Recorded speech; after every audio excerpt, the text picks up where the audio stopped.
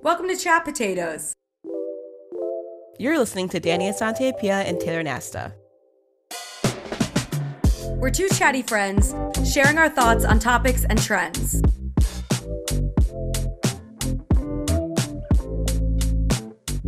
Hi guys, you're actually not listening to Danny Asante Pia. It's just me, Taylor Nasta today, and you're tuning into my very first mini-sode. So thank you guys for listening. I'm actually equal parts like excited and nervous because I feel like it's just like such a natural conversation when I talk to Danny that time legitimately flies. So I don't know if I can keep the rhythm without her.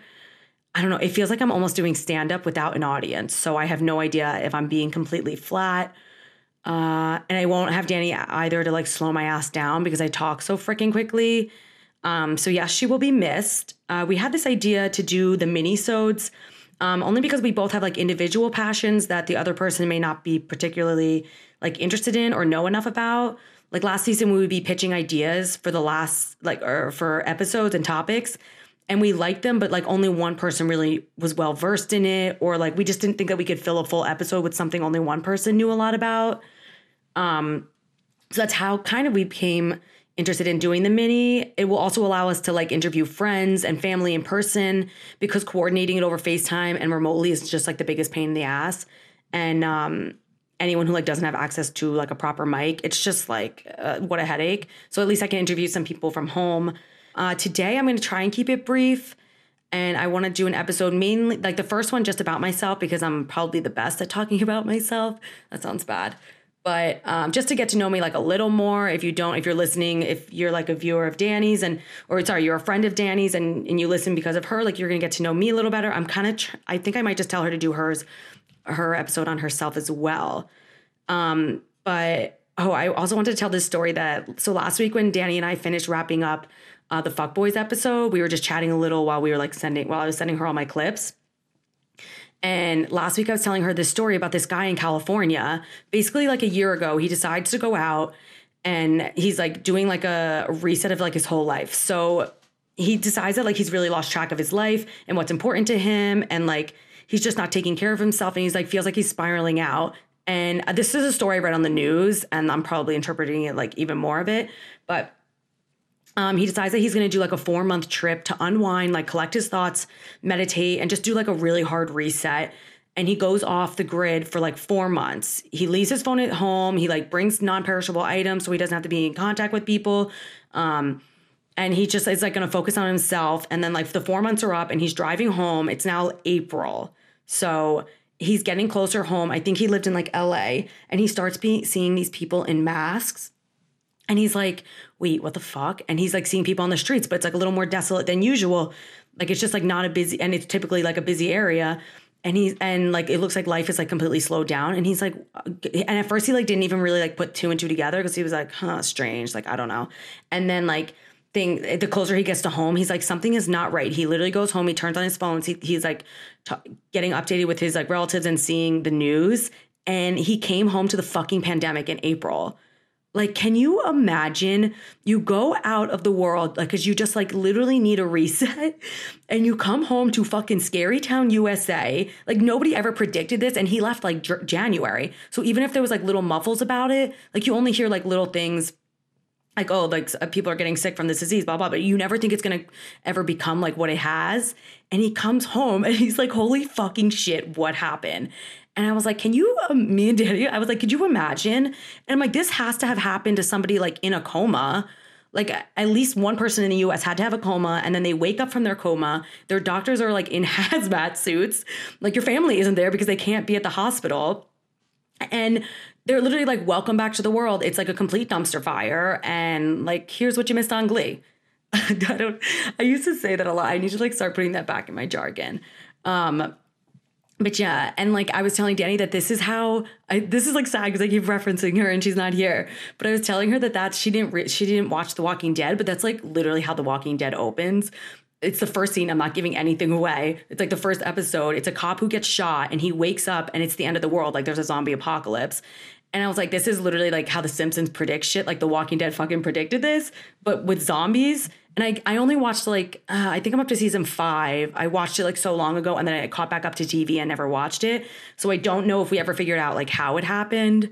I need to start it again. If anybody, I know, and like I just want to look up spoilers because it's always in the back of my mind and I just need to watch it. But back to the Simpsons like prediction, which by the way, I don't even believe in, that people believe that the Simpsons like predict so much shit that happens in the future. There are like a few instances, and I actually like remembered them and wrote them down. But in the show of The Simpsons, they predicted in like 2013 that there's like an episode where Europe puts Greece on eBay. Like they want to sell off. They don't want it in the European Union anymore. They want to sell it off. And people were like, oh, then like 2 years later, it was like Greece. They had like that financial crumbling. And they like completely imploded on themselves. And everyone's like, The Simpsons predicted this. This is so crazy. And I'm trying to think of other ones. Oh, the Siegfried and Roy. So they predicted that like tigers were going to fight back and like start an uprising. And people were like, this is them. This is like a couple years later, like the Siegfried and Roy accident happened, which is like no fucking shit. Tigers don't like, this wasn't even like that stretch of a prediction. Like no shit. They don't want to be circus animals. Like, and they turn on their masters. Like this isn't a huge prophecy. I genuinely do not believe in the Simpsons prediction stuff. I'm trying to think of the other ones that they did that people like point out. Oh, the rigged voting machines, which ended up like the 2012 election. People complained that the machines were rigged, but like that's every fucking election. And but they predicted Disney buying 21st Century Fox, which doesn't seem that out there. Like that, of course, like that's specific, but the only credit I literally will give them is like the Donald Trump of it all, because there's an episode, it's called Bart to the Future. And it's the episode and Lisa Simpson is like becoming president and they're like briefing her in the Oval Office. And they're literally telling her how like her predecessor, they're like, oh, your predecessor, President Trump, he bankrupted the entire country. Like you don't have money to do this, this, and this. And she was like, what? And I'm like, they literally predicted the Trump presidency. And like they had it in several episodes and it was just like a running joke, which is wild. And of course, like that happened. And just an FYI, I took an elective class in 8th grade that was called The Philosophy of The Simpsons. I do not know why this was offered as an elective. We had this like super genius English teacher. His name was Mr. Frost. And he was so advanced for like our feeble minds. He literally, like he should have been teaching college level courses. Anyone who went to Cavallini middle school knows who this man is. And he was so advanced. He actually was one of the people that like one of the teachers that applied to be on the Challenger. And I want to say he made it into like the top 50 candidates, maybe even 25. I kind of can't remember. It was so long ago. And that's insane. And also thank God that like didn't work out. Oh, sorry. Okay, wait. So yeah, that's literally my introduction to The Simpsons. And I used to be a big viewer. I haven't watched it in so long, but I remembered all of this because I literally have a note in my phone of Simpsons predictions.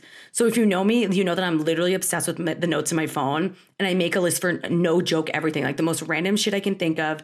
Anything that comes to my mind, whether it be like writing, video ideas, like funny stuff that my friends say, app ideas.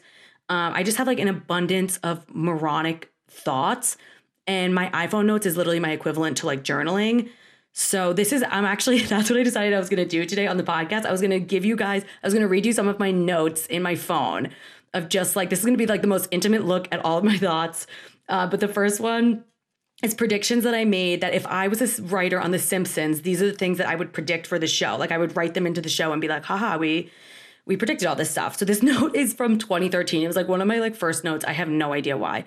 Okay, this is my first one. The US becomes allies with North Korea, or at the very least signs a peace treaty. Possible. I do believe it's possible. You never know. My next one. The NFL football becomes flag football, which again seems beyond possible because all these players complain about like their injuries, how like bad they're getting hit, how they would never let their sons like play football because of like the damage that happens to them. So I predict that it's going to become flag football and like the like big future. What was my last one? Oh no, I have two more on this list. Another one is that another Titanic scenario will be happening. But it will happen with a large vessel cruise. And that's all I wrote. But like, I don't know if I don't like foresee them hitting an iceberg. I don't see that happening, but I see something going wrong with such a big size cruise that it's like a Titanic type of massacre. And that's like hard to like, that's horrible to like think that that's going to happen. But cruise ships just like make me fucking nervous. I don't know why. I don't understand buoyancy and like how they stay afloat. And I don't want to be explained. So nobody reach out to me and tell me like how it works. Cause I don't care. And my last one is 3D printing shopping. This is one I'm like actually very hopeful will actually become true. But I would write into the show that basically Bart or somebody is going to have a computer. They go to the future, they have a computer, and the printer is a 3D printer. So like, let's say I order a bag and then it literally 3D print, I buy it and then it 3D prints it next to me and then I have it. Like 3D printing shopping. That would be fucking sick. No, but again, like I feel like the Simpsons predictions, like all of them are specific enough to be like, wow, that's pretty impressive, but also like possible.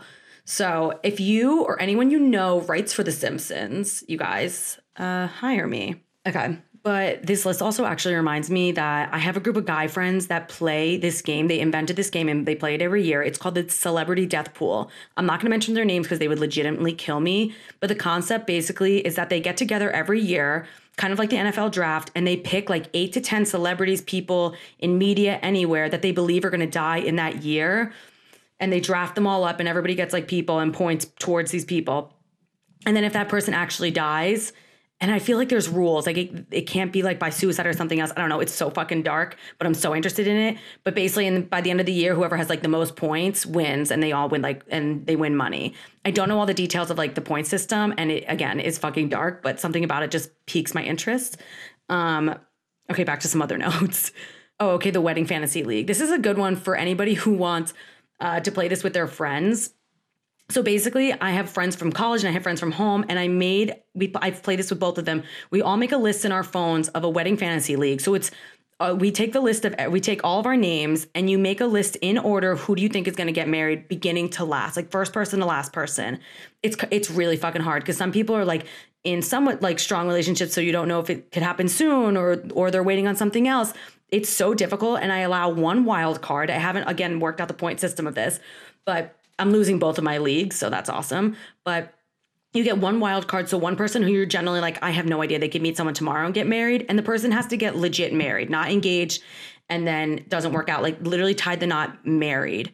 And I wasn't right on my first two on either league, but I would suggest you play this with your friends. It's just fun. And I hold onto my notes forever. So it's just going to be funny to look back and see how wrong I was. By the way, I put myself in dead last for all of them. I have future children's names. I think like a lot of females have this, and I literally remind my friends all the time. I only have 3 that I like really love for girls. For guys, I just don't even give a shit. But for 3 girls, it's Vera, Mina, and Zia are the top 3 girl names I love. And if I have 3 daughters, I will name them that. No ifs, ands, or buts. Okay, this one is a gift idea. A gift idea note. So basically during the year, if I ever see something, or just like at any time during the year, if I see something that I really like, but I just like wouldn't actually go out and purchase for myself, or if I see something that I'm like, oh my God, my friend would love that online or whatnot, I literally go into this note, I write in, like, let's say I saw something that I know my friend Kelsey would like, I'll write her name and write what's under it. So when it comes time to buy her a gift, I already have an idea. And this thing has literally saved me time and time again, this freaking note. And especially like when Christmas or my birthday rolls around and everyone's like, my family and friends are like, what do you want? And I'm like, I don't know. And then I get something I like really don't fucking want. And I'm like, why didn't I just pick something? Like, why didn't I think of these things when they asked me? I literally have a list of like all price points. I'm trying to think of what's like, oh, what's on here? Oh, like a Barefoot Dreams blanket, film. I can like always use film, just like stupid stuff.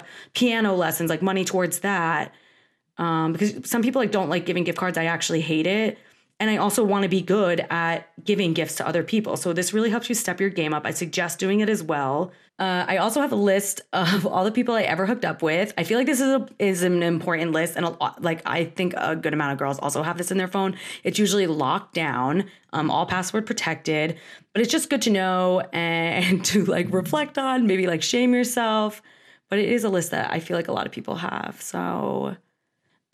what's another one I have in here? Oh, I have, I don't even think she knows I made this list. I have Olivia's excuses. Our friend Olivia is always fucking late, and she always has some like really D-grade excuse. And one of them was just so profound that I was like, oh no, I have to write this down. And nothing ever topped it or came close to it. So there's only one in this note. This was created in November 27th, 2019. So that was Blackout Wednesday. I remember this. She came, this was her excuse. I had to burp. She was an hour and 45 minutes late to our pregame. So that one I just look at and like, I have to laugh. Okay, this is a good note that I literally love. And so one day me and my friends were sitting around and we were talking about like, if we wrote a book, what would be the title of it? And now I've collected 5 books because I have so many, there's random things that I say. a lot. So we call them our memoirs. My first book, my first memoir, the title will be, and these are on my notes, book number 1, Cheers to the Governor. Or really governor, exclamation point. This is a drinking game. I'm sure if you know me, we've played it together. You count to 21 and then add all these strange rules to it. But even if we're not playing the game, I used to just say it all the time, like, cheers to the governor when we're drinking. Book number 2, Rome wasn't built in a day. I say this as an excuse to get out of like why I was late, being like, Rome wasn't built in a day and my winged eyeliner takes time. Book number 3, I just happen to say it a lot. Book number 3, you hate to see it. I have no idea when I started saying this. It feels like the beginning of time. I love this. I love saying it. It'll literally be in a situation where someone's like telling me something that's just like unfortunate. And it's just like one of those like, like you don't even know what to respond to. You're just like, you hate to see it. And it's because I say it so much now that it's like almost sarcastic. Book number 4, see you when I see ya. I'll usually say this to people when I'm leaving an event, but I know I'm going to see them in like a week or 2. I'll be like, all right, see you when I see you. Like just go my goodbye. I do not know why I say this. I won't say it if I'm like leaving India and I'm like not going to see Harmeer for like a month. I won't be like, see you when I see you. But typically if I'm going to see someone like relatively soon. And book number 5, I know I'm going to have more. This one is, the title of my 5th memoir is What's Your Minimum? And the only reason I say this, it's related to like bottle services. And like typically there's a minimum amount that you have to spend if you want to rent a table at a nightclub, is because I literally fucking hate when you have to go with a promoter, you're with 70 other girls, we're all uncomfortable in fucking heels, nobody's sitting, we're sharing one bottle of Bacardi, not Bacardi, but it's usually just like Grey Goose and it's shit. And I just like hate that process of going out and going to nightclubs. So every once in a while, I'm like, I just go up to the bouncers and I'm like, what's the minimum for tonight? Like, what is the minimum I have to spend to just be in my own fucking peace and just get like some peace of mind and be alone with my friends? Like, please. So what's your minimum? I happen to say a lot. It's now just like a joke. Like when we go out, we're like, all right, what do you think the minimum is going to be tonight? The dedication page on my second book, and I dedicated it to my friends. I haven't touched this note since 2017. So it definitely needs some updates. And I'm mentioning the names that I list in the dedication page are characters in the book. And that's like not even their names anymore. But I'll read you this one. Dedication number 2. Part 2 is dedicated to my friends who have asked if they would be in my book. Zia has your hair that wrestles with humidity. She wrinkles her nose at leftovers. She is never afraid to be herself. Cal shares your twisted humor. He belts your contagious laugh, and he shines with your obliviously positive charm. Len has your round, innocent face, your need to be comforted. And Bennett gives your hugs. He has your artistically witty eyes. He has your sympathetic soul. To my friends who asked if they would be in my book, read closely, and you will find yourself. That's sweet. It definitely needs some like tweaking, but that will be my second dedication page. And let me do one more. There's just literally so many in here, you guys. I know a good one. Okay, so I'm going to read the list. I put a list in my phone. I had this idea that in my old age, when I die, that I want to be cremated and I want my ashes to be scattered around the world. So it'll like teach my grandchildren basically like about the places that I really loved and yada, yada. The list is called Place I Wanted My Ashes to Be Scattered. The first one, well, obviously, if you've listened to other things, you know that my dad passed away when I was young. So I want some of my ashes scattered where he's buried. I want my ashes scattered at my childhood home. It's like a mega list. So I want my like grandchildren to literally travel around the world. The third one is Radio City Music Hall. I have no idea why I put that. And that one definitely has to be edited. I do not know why, of all places in New York. Like I love New York, maybe like Central Park. I'm trying to think of a location that is really like me and where I would want to like be laid to rest. That sounds so dark. But, this is a good one. The Water Lily Room at the MoMA. I really hope this exists in like 100 years. But basically, there's this room in the MoMA and it's Monet's Water Lilies. He's like my favorite artist. And every time I go to see this exhibit, it's huge.